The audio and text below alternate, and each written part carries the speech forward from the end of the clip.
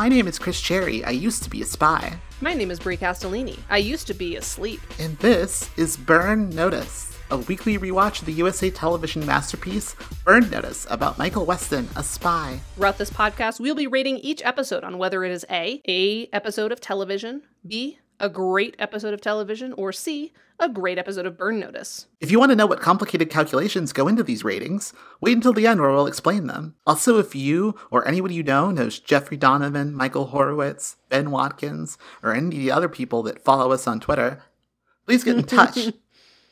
You can send us questions, suggestions, compliments, and no criticism of any kind about the way we say anything at burnnoticedpodcast@gmail.com or to our Twitter @burnnoticedpod. And as always, that is Burn Noticed with a D, like the name of our podcast, which is a fun pun, sort of.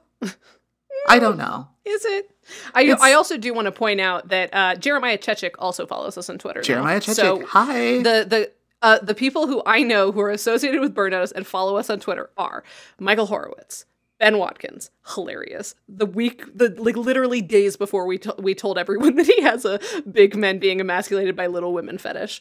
Terrible timing. Peter Leleanis, who's one of the various writers, and now Jeremiah Chechik. We have 4 confirmed real-ass Burn Notice people following us on Twitter. I think also a guy named Mario Xavier was like a PA, maybe a second unit AD. Like he was involved in some way, and he's followed us for a little while too. But we want to be a fly people on the know wall. about us. I want to be a fly in the wall in conversations about us because I know that they've happened. They have to have at this point. Exactly. Ugh. Oh, anyway, I am. Really quickly. Could we talk about Ben Watkins' Twitter really quick? Okay, let's talk about Ben Watkins' Twitter. Ben Watkins' Twitter, it's _Benepedia_, and his bio is husband, father, artist, fan, a hit dog will holler. What the fuck does that mean? What does that mean, Ben? What does that mean? It's almost as bizarre as Wicked Piss at JD, which I still have not gotten over. I will never get over Wicked Piss at JD. Ever.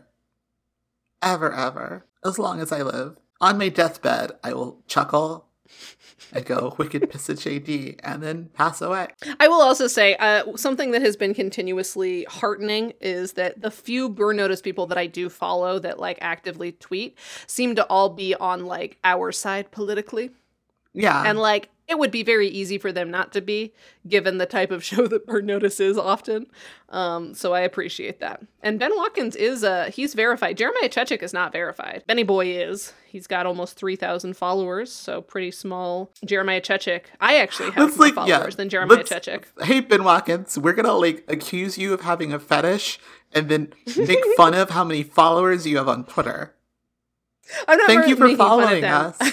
I'm more mentioning that, like, the verification rules on Twitter are so bizarrely applied. Because, like, in a lot of cases, especially if you want to apply for it, like, you have to have a certain threshold, which I don't think that meets. And it's also funny that poor Jeremiah Chechik and Peter Leleanis, neither of them are verified. Poor boys. Poor boys. Anyway, like last week, I am still feeling the effects of the COVID vaccine, but I'm hosting this week. I'm still feeling... Yeah, and I was just going to say, I'm still feeling the effects of being in a room where the window is closed and the door is closed, and all I have is paint fumes and work emails, so... But hopefully my duties as host will keep me from totally, like, drifting off into sort of sick nonsense. Yeah, I feel like last episode, which you were also feeling the effects of, I feel like the energy was pretty good. I mean, I think it helped that we really liked that episode. That's true. But, you know, props to you. Had you not told me ahead of time, there really wouldn't have been moments where I was like, hey, Chris, you feeling okay? No, totally. And I hope that keeps going into this one. So, Season 5, Episode 12, Dead to Rights, which aired on September 8th, 2011. It was written by Jason Tracy and directed by Big Daddy Nix. This is the first episode to be directed but not written by Big Daddy. Which, honestly, I want to say right now, I think was a good choice. I think that, like, I liked a lot of the direction in this episode. And I think that, like, given, like, this isn't a mid-season finale because we're going to just keep going, I think. But it feels like a mid-season finale. Like, it's definitely like a sea change. Like, we're shifting gears now. We're going into the second half of the season. And I I think that, like, having Jason Tracy write this was a good choice. Ooh, why do you say that? Well, I think, like... Is it just because Matt Nix is not writing? He does write next week's episode. But also, like, I think that, like, Jason Tracy, as a writer, is more likely to, like, A, write jokes, but also, like, B, kind of, like, follow character beats more.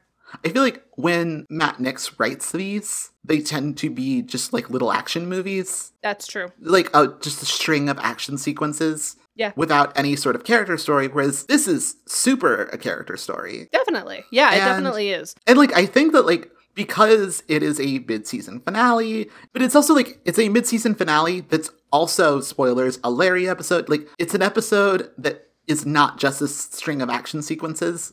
It's, like, got a story to it. And I think that, like, it's got, like, a premise and, like, a hook to it beyond mid-season finale, because it's a Larry episode. And sure. I think that, like, and because it is a mid-season finale, like, and not just Jason Tracy writing an episode because, like, he pitched a story or whatever, like, it doesn't have some of the, like, problems that some of his episodes tend to have. Yeah, that's fair. I'll give that to you. And the premise of this episode, by the way, according to IMDb, is after Michael gets off the hook for Max's murder, Larry returns to force Michael to help him break into the British consulate. And then I am ready to get into the weeds if you're ready. I am ready to get into these weeds. All right. I will say, when I read that IMDb description, I was a little worried that, like, oh, we had a really cool cliffhanger. It sounds like we're going to deal with that cliffhanger really quickly. And they do, but I do think it's earned. And, like, because there's a lot of stuff going on in this episode, I didn't mind that, like, we kind of dealt with the Max shit pretty quickly. Because also, who gives a shit about the Max shit? Yeah, that was kind of where I was at. I'm like, no, we haven't given a shit about Max this whole time. Frankly, the fact that Max gets this fucking full-blown investigation and poor goddamn Diego from season 2 gets fucking nothing. Like, no one ever mentions Diego again. I'm still kind of salty about. So yeah, it's fine that we skip over this. Who cares about this guy? But, like, and we don't skip over it. Like, this all feels big. It just, it's all related. But yeah, like the actual assassin piece of it is exactly. It's like, it gets to be this sort of, like, James Bond opening, essentially. But yeah, so it's because it starts... Speaking of the opening. Yeah, it starts with Sam and Jesse, who are burning rubber back to the loft because Michael is not picking up his phone. But they get to the loft and they see the feds unpacking the place. Sam decides that, like, oh, Pierce finally got him. We need to do something about this. And Sam decides that the best option is they have to intercept the car with Michael in it before they get to FBI headquarters. Which means stopping an armed motorcade as it's driving, with Fee's car, no less. And there's a lot of, like, real fun business where, like, Sam instantly regrets this decision, but, like, Jesse is the one who's driving. And so, like, Sam does, like, a lot of, like, backseat driving while Jesse's like, wait, what are we doing? And, like, it's kind of chaotic and fun. Yeah, and at a certain point, Jesse's like, shut up, stop talking. Yeah, it's, like, really goofy, but, like, fun. And again, not a thing I think would happen if Matt Nix had written this episode. Yeah, I think it would have been a lot more straightforward and serious. And, like, there might have been a little bit of a back and forth about the fact that it's Fee's car, but, like, it wouldn't have been heightened like this, which I think it needed to be, because, like, this could have been a lot. And I think that it hit the right balance. Exactly. And they are able to, like, stop the motorcade. And then there's a tense standoff. But Michael is able to convince Pierce that she'll regret not going after Tavian. Because the Tavian meeting is still in the process of needing to happen. Like, Tavian is still waiting. Like, stranded in a parking garage. Exactly. But yeah, Michael is able to convince Pierce that, like, you'll regret it if we don't go. So they all go to Brickell Key, which is where the meeting is happening. And also, I just like saying Brickell Key. I don't know why. It has a nice ring to it, Brickell Key. Yeah, that's nice. But yeah, they drive to Brickell Key, where Tavian is waiting, and Michael convinces Pierce to let him go in alone with a wire and no weapons. Also, Fee is there at Brickell Key in handcuffs, and she and Michael do one of their Michael's probably gonna die kisses. So Michael meets with Tavian high up in a parking garage and gets him to admit that, yes, he did kill Max. Michael then reveals that the FBI are listening to them, tells Tavian to give himself up, at which point, like, Tavian gets all fatalistic and mysterious and says, this ends for me, it doesn't end for you. And then he walks off the edge of the parking garage and falls to his death. Which, like, I feel like there were not enough guardrails here. It should not have been possible for him to walk off like that. Yeah, it shouldn't have been. Also, I was looking at the IMDb trivia for this episode, and one of the goofs is that there's too much blood next to his head when Michael looks over the edge because he just fell. So, like, there wouldn't be that much blood there. And I'm like, thanks, Burn Notice IMDb editors. Thank you for this. Thank you for all of your blood knowledge. Anyway, so presumably a day or two later, Pierce releases Michael back into the wild, but she is not happy with him for lying to her. Michael is picked up by Madeline from the FBI headquarters. Madeline finds Pierce to be very rude, and I enjoyed that. After Pierce leaves, Madeline reads Michael the riot act, telling him that the things that he does affects everyone and he needs to think about that more. And Michael says that it's over now, but Michael and I, unfortunately, aren't so sure. So a very exhausted Michael returns to the loft only to fall right into the hands of our old pal Larry, who has escaped from the Albanian prison that Michael had sent him to last episode with him, and now needs Michael to help him break into a British consulate. And he's already kidnapped someone to do it. The kidnappee is a man named Anson Fullerton, and he's a psychiatrist for spies, which is probably something that Michael needs right now, which is not what this episode ends up doing. There's a bit towards the beginning where I thought that, like, he was gonna shrink Michael, but that's not what happens. Sadly, I do think that would have been an interesting thing to do. Like, maybe in a later season, if Michael ever gets, like, fully reinstated with the CIA, or at least enough reinstated that he has some level of, like, responsibility from them, like, that they force him to go to, like, office-mandated therapy. I just think that would be a neat episode. That would be I want to know what Michael Weston says to, like, an unrelated third-party medical professional, just, like, about his life. Because then that way, that could be, like, a fun homage to what I think the series ends with Michael Weston's spy tips being something he says in therapy. It's almost like a Sopranos, like, wink, wink. No, I know what you mean. But, like, I just think that would be cute. That would be cute. What's not cute is that Larry has Anson's wife rigged to a bomb so that she will be blown up if things go bad. Anson, turns out, has a patient that he's working with at the British consulate, and so, like, he knows all these clearance codes and he can help them get into the building. Also, Larry eats a yogurt. Anyway, outside of the consulate, Anson gives them the codes to get in the building and access the safe or whatever it is they're stealing. But Michael says that the code has the wrong number of digits and tells Larry to check the code on his phone. And while Larry checks, Michael slips Anson a knife and tells him to cut himself free while they're gone and to go find Sam Axe. And he specifically tells him to go to the hotel that Sam, I guess, lives at now. But as they head for the consulate, Michael tries to get info on the job that they're doing, but Larry is not very forthcoming. He eventually relents some and tells Michael that he's got a job working as a disease science guy, like a kind of the same thing that the husband last week was doing, some sort of bioweapon shit or whatever, or like some sort of like disease guy. And so they're going to go in, like, with Larry as the disease science guy and Michael and as this his is dumb... this is a cover that he's developed for a little while. Like, the guards know him. The guards know him, yes. Like, he's going to go in because he works in this lab that's, like, right below the consulate, so they can go in through the ceiling. But yeah, and so Michael is going to pose as his, like, dumb idiot lab tech assistant. Like, it is part of Michael's cover. Larry says that Michael has to be dumb. Which is great. I will say, like, this was the episode, funnily enough, where I was finally on board with Larry. Well, I think probably, and I was thinking this as I was watching it, but I think probably what you're reacting to is that Larry is finally an actual antagonist and doesn't have, like, this weird opinion of Michael that, like, Michael's gonna be a psycho like me, my son, my small psycho boy. Like, it was just like, he's just a dick who Michael knows, and he's, like, ruthless. Like, that's good. It's good. It's working a lot better. There's not this... Well, it's because they're not doing the thing that they used to do with Larry anymore. And, like, and there's a reason for that, which, like, I did not suspect yet. Again, there is, like, a couple of things that this episode is doing that, like, I figured out what they were doing before they did them. At this point, I have no, like, suspicions that this is anything other than an episode of Burn Notice. Other than Matt Nix is directing it, and that feels, like, special. You mentioned the guards. There's 2 guards who, like, work here at this building, and, like, Michael has to pretend to be this dumb guy who forgot his, like, past because he's dumb. But we make sure to meet these 2 guys, and they're just, like, 2 regular security guard guys. They're also kind of dumb, but not pointedly dumb.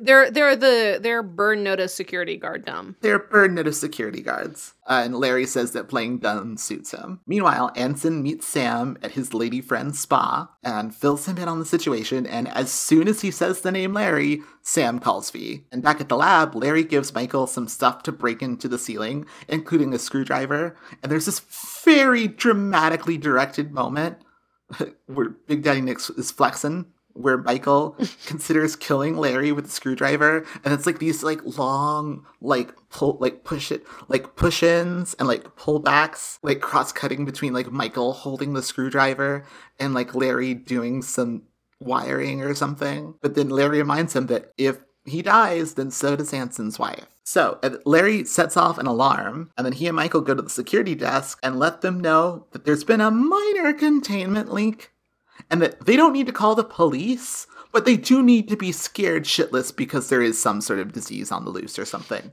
But, like, it's fine. It's exactly serious enough for you to be scared, but not serious enough for the police. Don't call the police. And there's do this, not call the police. It's where, fine. Like, Larry has, like, planted some, like, dust or something on his arm, and he just, like, wipes the dust off onto their table, and they look at it horrified. That's very funny. It's good. And then you get, like, a shot of Michael, like, kind of reacting, like, oh. Yeah. Oh, that's kind of fucked up.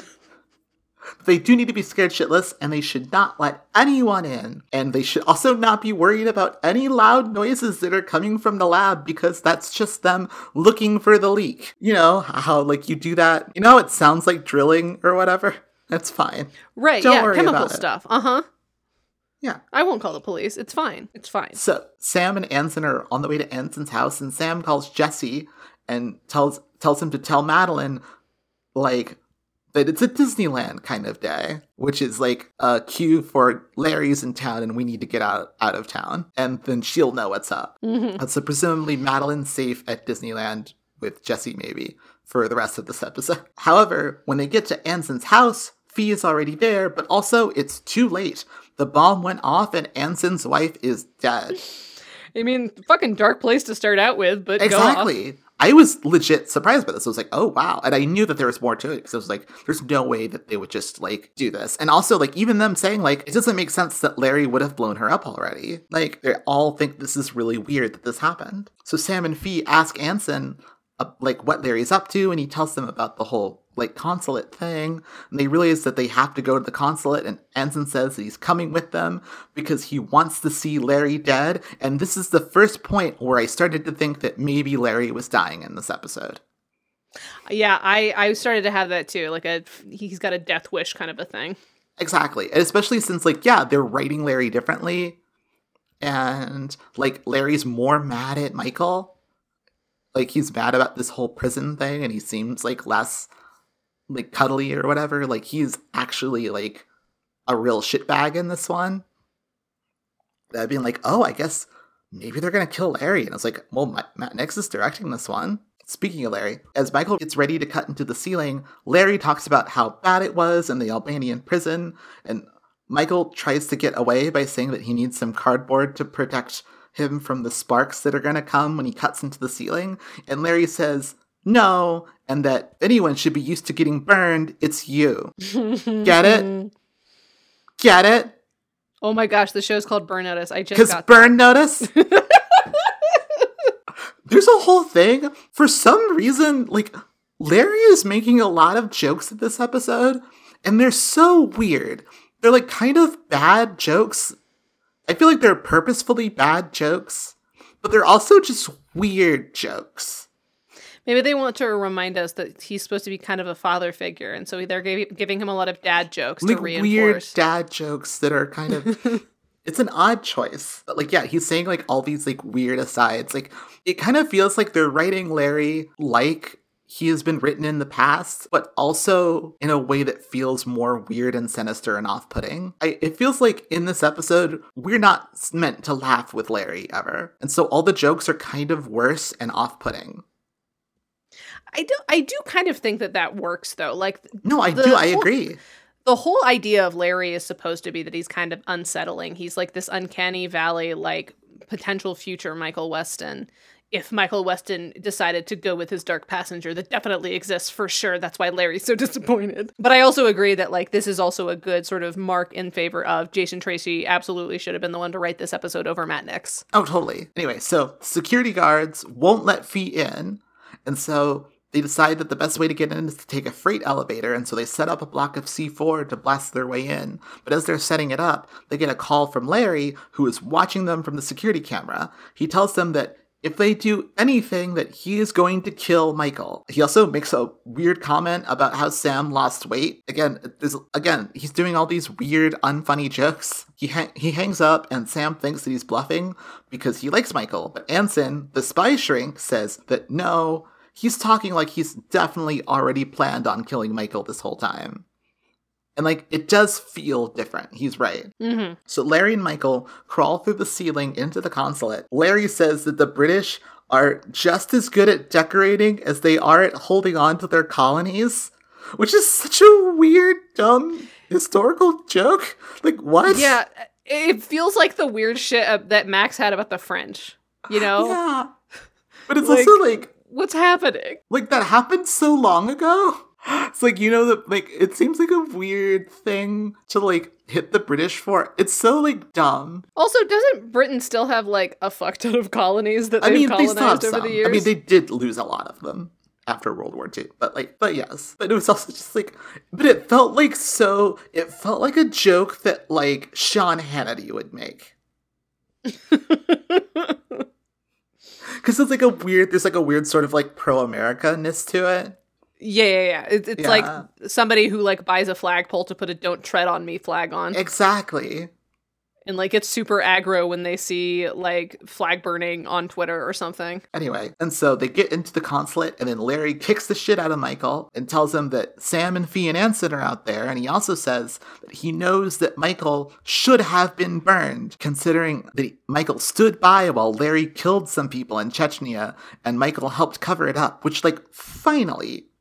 It's like we're finally sort of actually talking about the thing that happened that makes Larry think that Michael is bad. And like it does seem like a legitimately bad thing. We barely get any like detail though. It's like Larry did a bad thing in Chechnya, Michael covered it up, and then immediately is like, that was the job. We work for the CIA where we do stuff like that. And it's like, yeah, but like also it's fucked up. Like again, like I think again, it's not super well done, and it feels like too little too late. Like, we should have gotten this before. Like, this should have been in the first Larry episode, not the last Larry episode. 100%. Because, like, one of our major issues with all of the previous Larry episodes is that, like, Michael's Dark Passenger makes no fucking sense. I mean, this still, like, one job doesn't make sense. I think it is interesting to sort of remind us that, like, if you work for the CIA, your hands aren't clean. Even if you work for the quote-unquote good guys, you often have to do bad things. And that's something that has been a theme of Burn Notice. Like, there's so many Burn Notice spy tips that are like, you know, sometimes to do a good thing, you have to do a little bit of a bad thing. And that doesn't make civilians any happier with you, blah, blah, blah, blah, blah. But, like, agreed, this is way too late. Like, wildly too late. And also, but again, also more evidence for me as I was watching it that they were definitely killing off Larry in this one. Because it's like, oh, we finally have to say the thing that we were dancing around because we won't get another chance to do this. So they get into the office, and Larry explains the whole deal. Michael is going to plant some papers in a diplomatic pouch in a vault that can only be controlled through the security office, which makes breaking into this place a two-man job. Larry will control the vault and the security, and will monitor Michael from the cameras as Michael goes in and swaps out one diplomatic pouch for one that Larry wants to plant with, like, papers in it that will make Larry money or whatever, and make people's lives worse. So in the vault room, Michael is able to find a place out of view of the security camera and manages to get a call to Fee. He takes a long time. This is a long phone call. Larry is theoretically busy deleting security camera footage, but it seems obvious that, like, Michael is doing something shifty. Right. And also, like, I was paying attention to the shot of Michael, like, where we can see the phone, and, like, definitely the angle doesn't make sense. Like, from the angle that Matt Nix was shooting him from as he's on the phone, you could definitely see that on the security. And he's, like, also holding a phone like normal. Like, he has, his whole posture is, I'm on a landline. It's so fucking obvious. And yeah, it is a super long phone call. Does not make sense. But it doesn't end up mattering. And Michael calls call, Fee, who has yeah. been busy arguing with Sam about how to break in. Fee tells Michael that Anson's wife is dead, and that whatever Larry has planned, it's bad. Michael tells Fee that where in the building Larry is, but also tells her that, like, the windows are bulletproof and there's nothing that she can do, and the only play here is to pull back and do what Larry says and then clean up the mess if Michael survives. But, like, Fee is not having that. Fee is, like, pretty certain that Larry is going to kill Michael, especially because Anson has been saying, like, no, it's different. Like, yeah, he's gonna kill Michael. And so Michael talks to, like, Fee and says, you need to leave. Fee is on the phone and she just responds like, yes, no, you're right. We will do this thing. We will break in, much to Michael's dismay. And then she hangs up and tells Sam that Michael found a way in, but they need the jaws of life. So she is, like, pointedly ignoring what Michael is telling her to do because she wants to save Michael, which is a good beat. I like this beat. Yeah. I think it works. It works for me. Yeah. So while Michael heads into the vault and Larry deletes security footage, Fee plants the biggest, best kind of explosive that money can buy on the window of the room where Larry is working on his shit. Then she sets up a sniper perch on another building and starts shooting at the window. And of course the bullets bounce off because it's bulletproof glass. And so Larry, like, kind of laughs and then walks over and calls Fee as she keeps shooting. And they have a little chat, and then Larry realizes what's up only just before Fee sets off the bomb, and there's a big explosion. And Fee gets really satisfied that she finally killed Larry, but then explosions keep happening, and suddenly she's afraid for Michael's life, because it's like there's one explosion, and then there's a beat, and then suddenly there's like 5 other explosions. And yeah, it's, like, all over the building. It all kind of looks building. like destabilizing ones. Like, I was also worried for Michael, although we cut to him at one point, and it just sort of shakes a little bit, and he's like looking around like, huh, wonder what's going on. Yeah, wonder what's going on up there. But yeah, Fee goes and finds Michael, who survived the blast. He asks why she planted explosives in the lobby, and she says that she didn't. And he says that the security guards are dead now, while, like, police sirens are ring out in the distance, and they both escape because, well, Fee just committed an act of terrorism against, like, an ally of the United States. Which is the point where he also realized that Anson was a bad guy. So back yeah, I at the wasn't loft, really thinking about it. I was, like, very passively experiencing this episode. But, like, as I was watching, I could have sworn we'd seen this guy before. We fully haven't, but, like, this guy is so ubiquitous to, like, yeah, he's like the sort of shady really, guy on procedurals. Yeah, he's like, I just you see him assumed. all the time. Mm-hmm. But that was the thing about him, is that, like, he's definitely someone who works a lot, but, like, I think it was actually really good casting because, like, he's a good character actor, but it's also conceivable that he would have been cast just for this episode. He's not so big that it's like, oh, this guy is Right, he's more clearly of a going to be character sticking actor than around for a anything while. else. But yeah, back at the loft, Fee is devastated that she killed those 2 guys. And when Michael tries to assure her that it wasn't her fault, she says, no, it was, because I pressed the button that killed those men. At which point Anson walks in and confirms that he's a baddie. But he's not just a baddie, he is the baddie. The baddie. He is the guy who built the organization that got Michael burned. Yep. And he's the only one left. Yep. He's been pulling the strings on all kinds of shit because he's a mastermind, and now he's got evidence that Fee did a terrorism and killed 2 men, and so he has them in his pocket, and that's where they're gonna stay. Oh, and that wasn't even his wife. It was just some lady. Yep. Horrible stuff. Michael meets with Pierce. Just to be really clear, though, when I say horrible stuff, I mean we're back on this fucking Burn Notice plot. Can I say, though? Yes. But I will say, I like this character. I think, like... Yeah, the character's definitely interesting, but I maintain that, like, for all of Marvel's faults, their Hydra situation is a much more interesting way of doing it. The system is corrupt. They're too deep in. And that's why I'm still kind of mad that Max was just a guy that died. Like, I do think it would have been more interesting that Michael realizes that it goes deeper and that, like, him getting back into the CIA might not be worth it because the CIA itself is corrupt. I agree. But also at the same time... I just want to put that in there. I do want to say though, what I like about this character, it feels like they've done more work to set this guy up than like say Simon or something. Simon was like a weird magical mastermind who just did weird right, Joker but he never shit. actually affected anything. Everyone was talking about him, but he never did anything that affected Michael. This guy, even though we don't know him, we have seen the like what has happened as a result of his machinations. Exactly. And it feels And it's like, not fully they're earned. doing this Would have thing liked to that see I him don't. before, but There's like they're doing this thing that I don't love, where it's like I really hate when plots turn psychiatrists into like a superpower. like at the Harley Quinn. Yeah, or like no, but in the sense of like I can read people and all this stuff. Oh, But okay, yeah. I do think that like his plan in this episode feels mastermindy, but also feels reasonable. Like his plan works because he's expecting everyone to act in ways that it's reasonable for them to act. Like it wasn't like it worked out just that like Fee like did a thing at exactly the right moment and like he predicted everything to the second. He just predicted that Fee would blow something up because Fee blows shit up a lot. It feels like mastermindy, but it feels reasonable. Sure. And I liked that. Like I was on board for all of the twists. That's a lot of the time. Yeah, like you're totally right. When there's a psychiatrist mastermind, they make people do stuff that doesn't make any sense. Like honestly, it reminds me of one of the shit. Yeah, like one of the middle Larry episodes, actually, where like we're meant to think that Larry has convinced Fiona and Sam that like Michael is, you know, terrible and hates them and they shouldn't come through and help him. And he's convinced Michael that he should be just like a free agent with Larry. And we're like, this doesn't make sense. This is bad manipulation because they're not acting in any sort of reasonable way. Yeah, whereas like this felt like good manipulation. It felt like all like just clever enough that it's like exciting, but also like feels like reasonable. Yeah, I think good manipulation is like a good lie. There has to be a kernel of truth in it. Exactly. It has to start from somewhere real. Otherwise, it just doesn't make sense. Exactly. So anyway, after this, Michael meets with Pierce, who is grumpy but willing to admit that Michael did a good in finding Max's killer.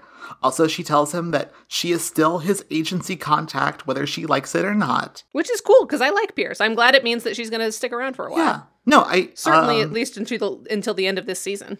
Yeah, definitely. No, I'm a fan, as we know. So I'm glad that she gets to say.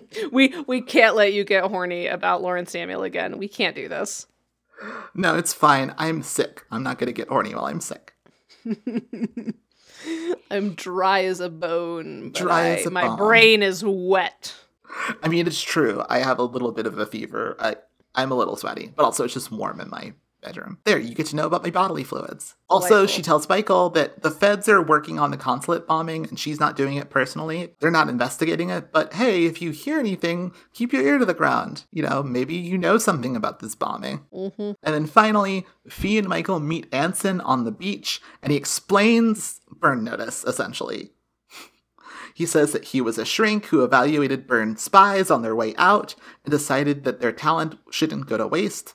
So he and Fraser's dad set up this whole thing, forcing Burn's spies to do their dirty work. He also mentions that he's, like, a long time ago, he subbed in for Madeline's psychiatrist, like when the show started, and that, like, because that was part of him evaluating Michael, and that really pisses Michael off. Well, he also reveals that he talked to Michael's dad, too. Did he?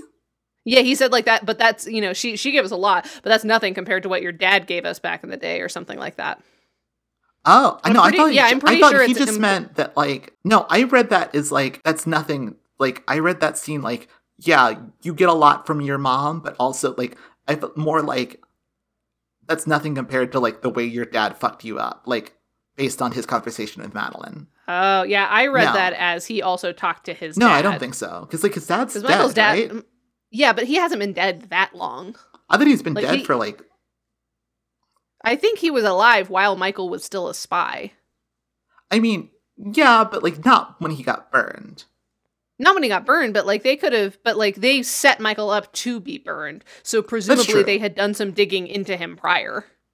I mean, they did. I get the sense that, like... I got the sense, like, considering the fact that, like... He says that he interviewed Madeline 5 years ago. So I'm assuming that, like, Michael getting burned, like, all the preparation for Michael getting burned happened not too long before Burn Notice, the show, starts. His dad's been dead for a while. No, I'm pretty sure he's just saying that, like, yeah. Okay. I think he was just saying, man, your dad fucked you over. Got it. Yeah. I mean, who knows? Anson, like, meets them on the beach, explains Burn Notice, and then just kind of leaves. Like, I'm not sure what this meeting was about. I guess to just sort of, like, reinforce, like, I fully own your ass. But yeah, I will say, like, I like Anson. I think he's a good villain. I wish we weren't still doing Burn Notice stuff, but if we have to be still doing Burn Notice stuff, I think this is good. I think, like, they've done a good job of setting this guy up as the guy in a way that feels, like, legitimate. I mean, he has all the right answers. They've filled in enough holes that it's like, all right, I guess this guy could be the one to fill them. But I don't know. Like, the fact that this is all the masterminding of one dude who's just like, man, it's a bummer that all these Burn spies can't be spies anymore. I wonder how I can make crime money off of them. And also, we've never met him, and we don't know who he is outside of, I used to be a psych guy. Like, turning from just, like, psychiatrist to criminal mastermind is sort of a bizarre leap. I think, like, on paper, I hate this, but I really liked the execution of it. Do you think that that's a matter of, like, the actor? I think the actor is selling it. I think the script sells it. Like I said, like, I think, like, it feels like they're doing their homework more. It sounds like they have a better writer's assistant who was like, hey, guys, here are the 5 threads that you've been dropping for years. Yes. It still doesn't change the fact that the entire Carla season was wasted bullshit, but, like... Exactly. Fine. Him and Frasier's dad were in cahoots. I just want to point out really quickly that he refers to Frasier's dad as management. So, like, it's very clear that management was just Frasier's dad's name. Like, not, like, his actual name, but, like... Right. Like, that's just how everyone referred to him. Yeah, which is, like, the show always kind of did that. It feels weird that people did that. It's, like, kind of odd. It's, like, because he literally says, like, at the beginning, it was just me and management. And it's very clear that management is just Frasier's dad. Anyway, let's move on to spy tips. So, there were 6 spy tips in this whole episode. Oh, wow. And one of them was garbage, so I threw it out. So I've got 5 spy tips. So there's a lot riding on this. Yeah, I've got 5 spy tips here. I think 4 of them are good. There's one that I don't know if it's anything. So I've taken that one and put it at the end of the list. Okay. Specifically to really ratchet up the tension. Tension, yes. Love it. Better plotting than Burn Notice. Let's do it. All right. Stopping an armed convoy is a tactical nightmare. The easily accessible cars, the ones in the lead and the tail, are the ones that don't matter. The trick is getting into position to target the key vehicle before anyone realizes what you're doing. There's no real safe way to do it. Send the lead car into a tailspin while inserting yourself into the convoy, and you can create your own little roadblock. Yeah, smart. I don't know if I have the precision driving to do that, considering that I spent 5 minutes trying to parallel park and then just gave up. But, yeah, useful. Yeah, no, theoretically. Level 3 contagion facilities are designed with massive exhaust systems to quickly remove harmful gases in case of emergency. They're just about the only type of ventilation shaft a full-grown man can fit into, so they can double as vertical passage to the next floor up. But you have to make your own exit. Yeah. I didn't know there were levels to contagion facilities, although I guess that makes sense. And I also appreciate that they're sort of contextualizing grown men can't just, like, climb through the vents. The vents need to be specific. Here's one. Right? Before cell phones were invented, it was much harder to call out of an office without everyone else in the building seeing that you were on the line. Diplomatic spies in the 80s devised an easy solution to the problem. A corded headset wired to a fax machine gives you the freedom to make calls without showing a line in use. If you can find a way to hide out from the security cameras, you can call out without anyone knowing what you're doing. Yeah, smart. Which I didn't know that was a thing that was possible. I didn't either, but I also wonder how useful this is now. Like, I wonder how many landlines are still active, and how many fax machines are active and in use at this point. But, like, I don't know. There's like an episode of Ted Lasso where, like, a major plot point is that he needs to send a fax and nobody has a fax. But it is a useful thing to know, maybe. You know, it's definitely a useful thing. I just think it's funny. But it is funny, yeah. How quickly that's aged. All right. Uncut RDX, sometimes known as T4 or or cyclonite, is the most powerful military-grade high explosive there is.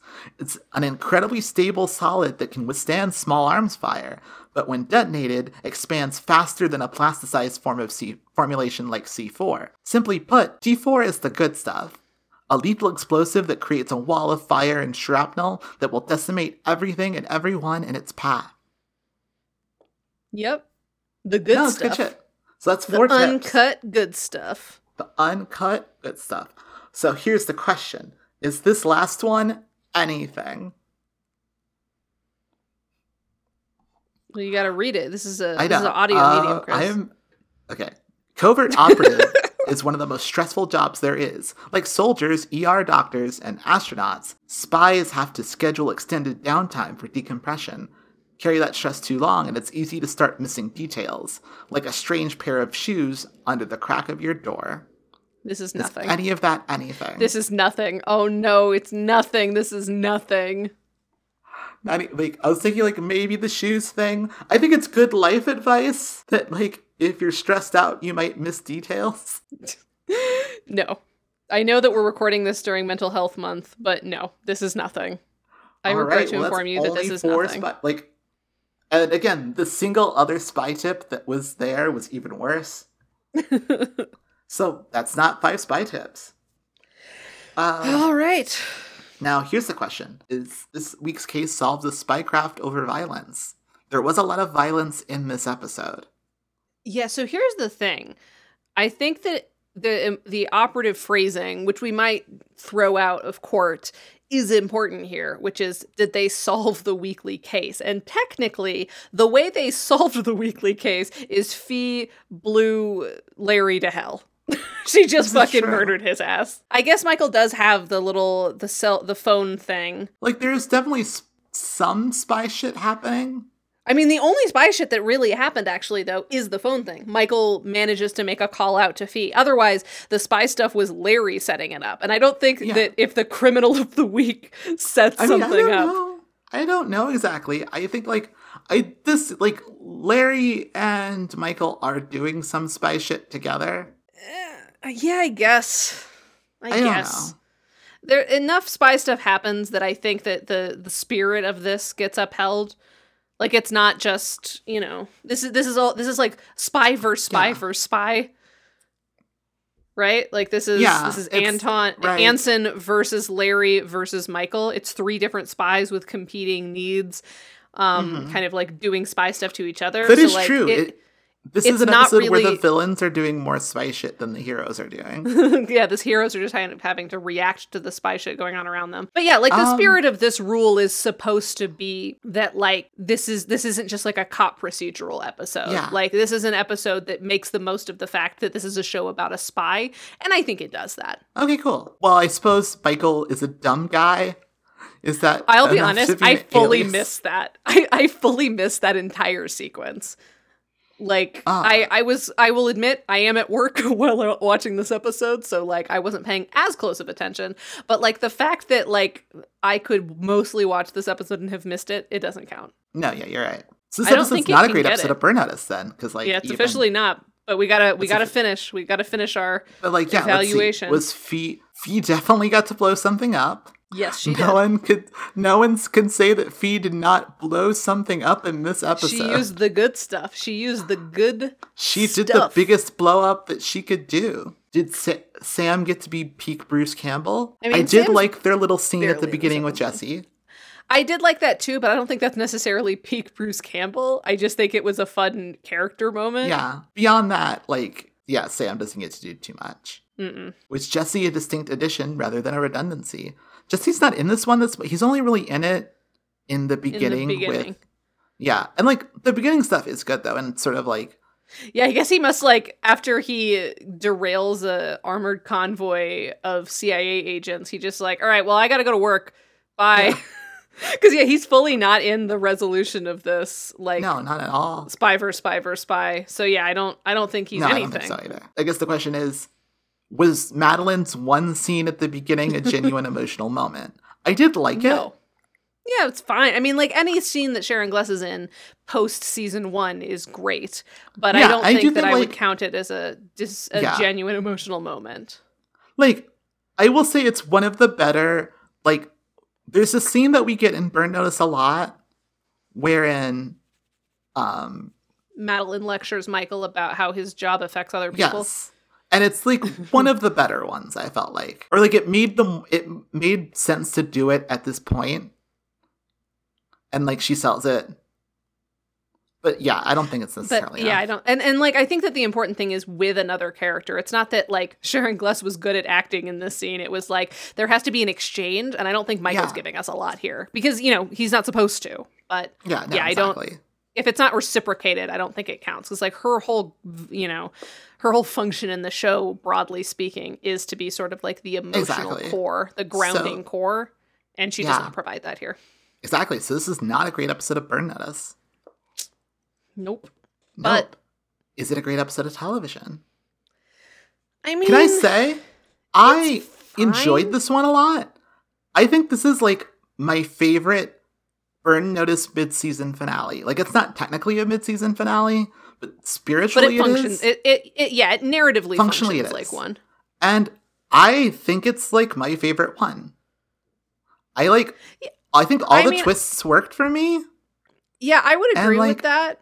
And But like I it's- said, I liked the way that like everything that happens in it, like, is like coming from this sort of more character place. Like, this is like Larry's goodbye. And I think like this is an episode that like understood what they had to do to blow up Larry. Like, to me, this is like the platonic ideal of Burn Notice doing a mythology episode.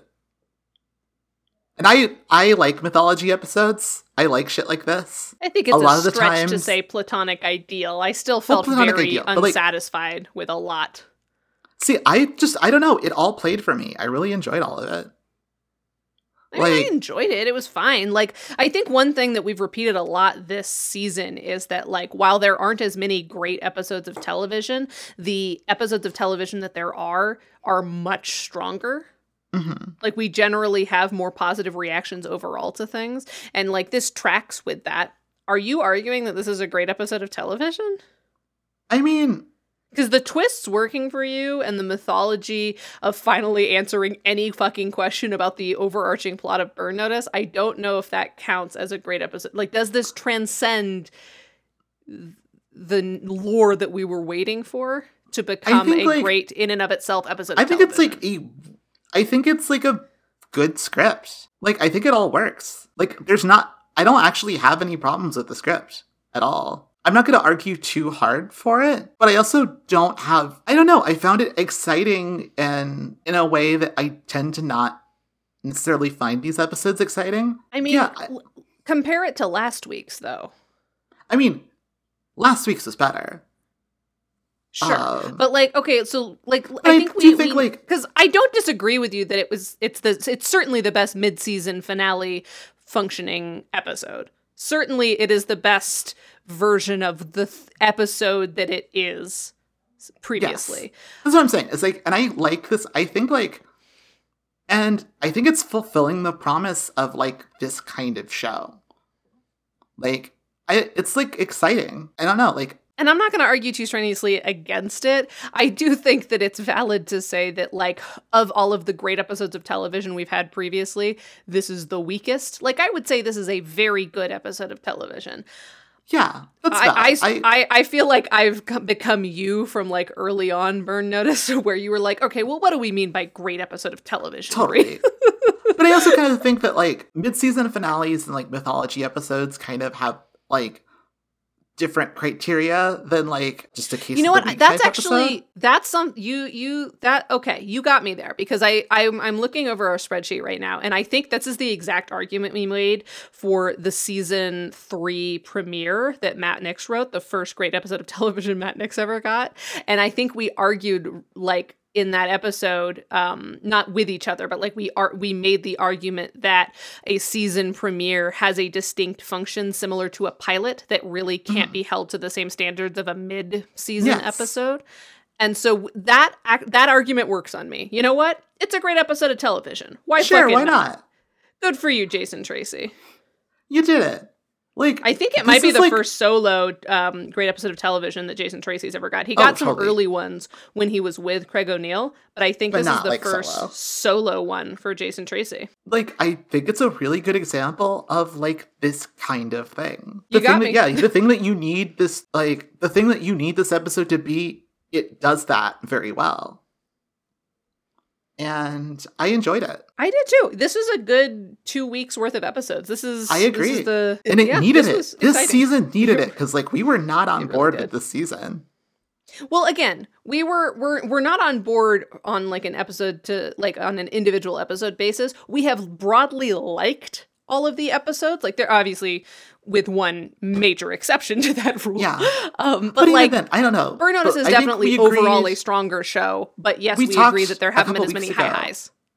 Yeah, I think we talked a couple weeks ago about how, like, after, like, the highs of season 4 and, like, how it seemed like they had learned some lessons about, like, plotting and stuff and how they were kind of losing it. I don't know. I needed these 2 weeks. I did too. And so I'm glad both that you and I feel like shit this week. Yeah. Like, and this is also the closest together we've ever recorded episodes. We recorded 2 weeks ago and 3 weeks ago's episodes like 2 days ago. We never record this closely back to back, and it was going to be an intense session. And I'm glad that these were the episodes that we had to watch. Same. All right. Well, hey, good job. Good job, Big Daddy Nix and Jason Tracy. I will say next week is one that Big Daddy wrote but did not direct. It seems like interesting. Like he is splitting up his directing and writing duties this season. Well, did he do that for the premiere as well? Because a lot of times for the premieres and finales, which he always writes, sometimes he directs those as well. Yeah, sometimes he directed. He's directed less episodes of this show than I realized. I think he's only directed like 5 or 6 episodes of this show total. Hang on, I want to check really quick if he directs the premiere or finale, because I don't remember. We don't keep track of the directors the same way we keep track of the writers. No, Steven Surgic directed the premiere. But he's written way more episodes of Burn Notice than he's directed. I mean, that makes sense. He's the showrunner. And he doesn't direct the finale either. Some guy that I've never heard of does. Yeah, which is sort of interesting. So, which I thought was what made it interesting that he directed this one. And I really liked a lot of the direction in this one. Yeah, it wasn't bad. It was, I mean, it's bog standard TV directing. Yeah. I didn't find anything spectacular about it, but I didn't find anything particularly objectionable. Yeah, but I thought it was solid. Well, with that... Surprisingly high note to go out on. Exactly. There's nothing left but to thank Vincent E.L. for our theme music. If you want more from Vincent, go to vincentel.bandcamp.com. And until then, bye.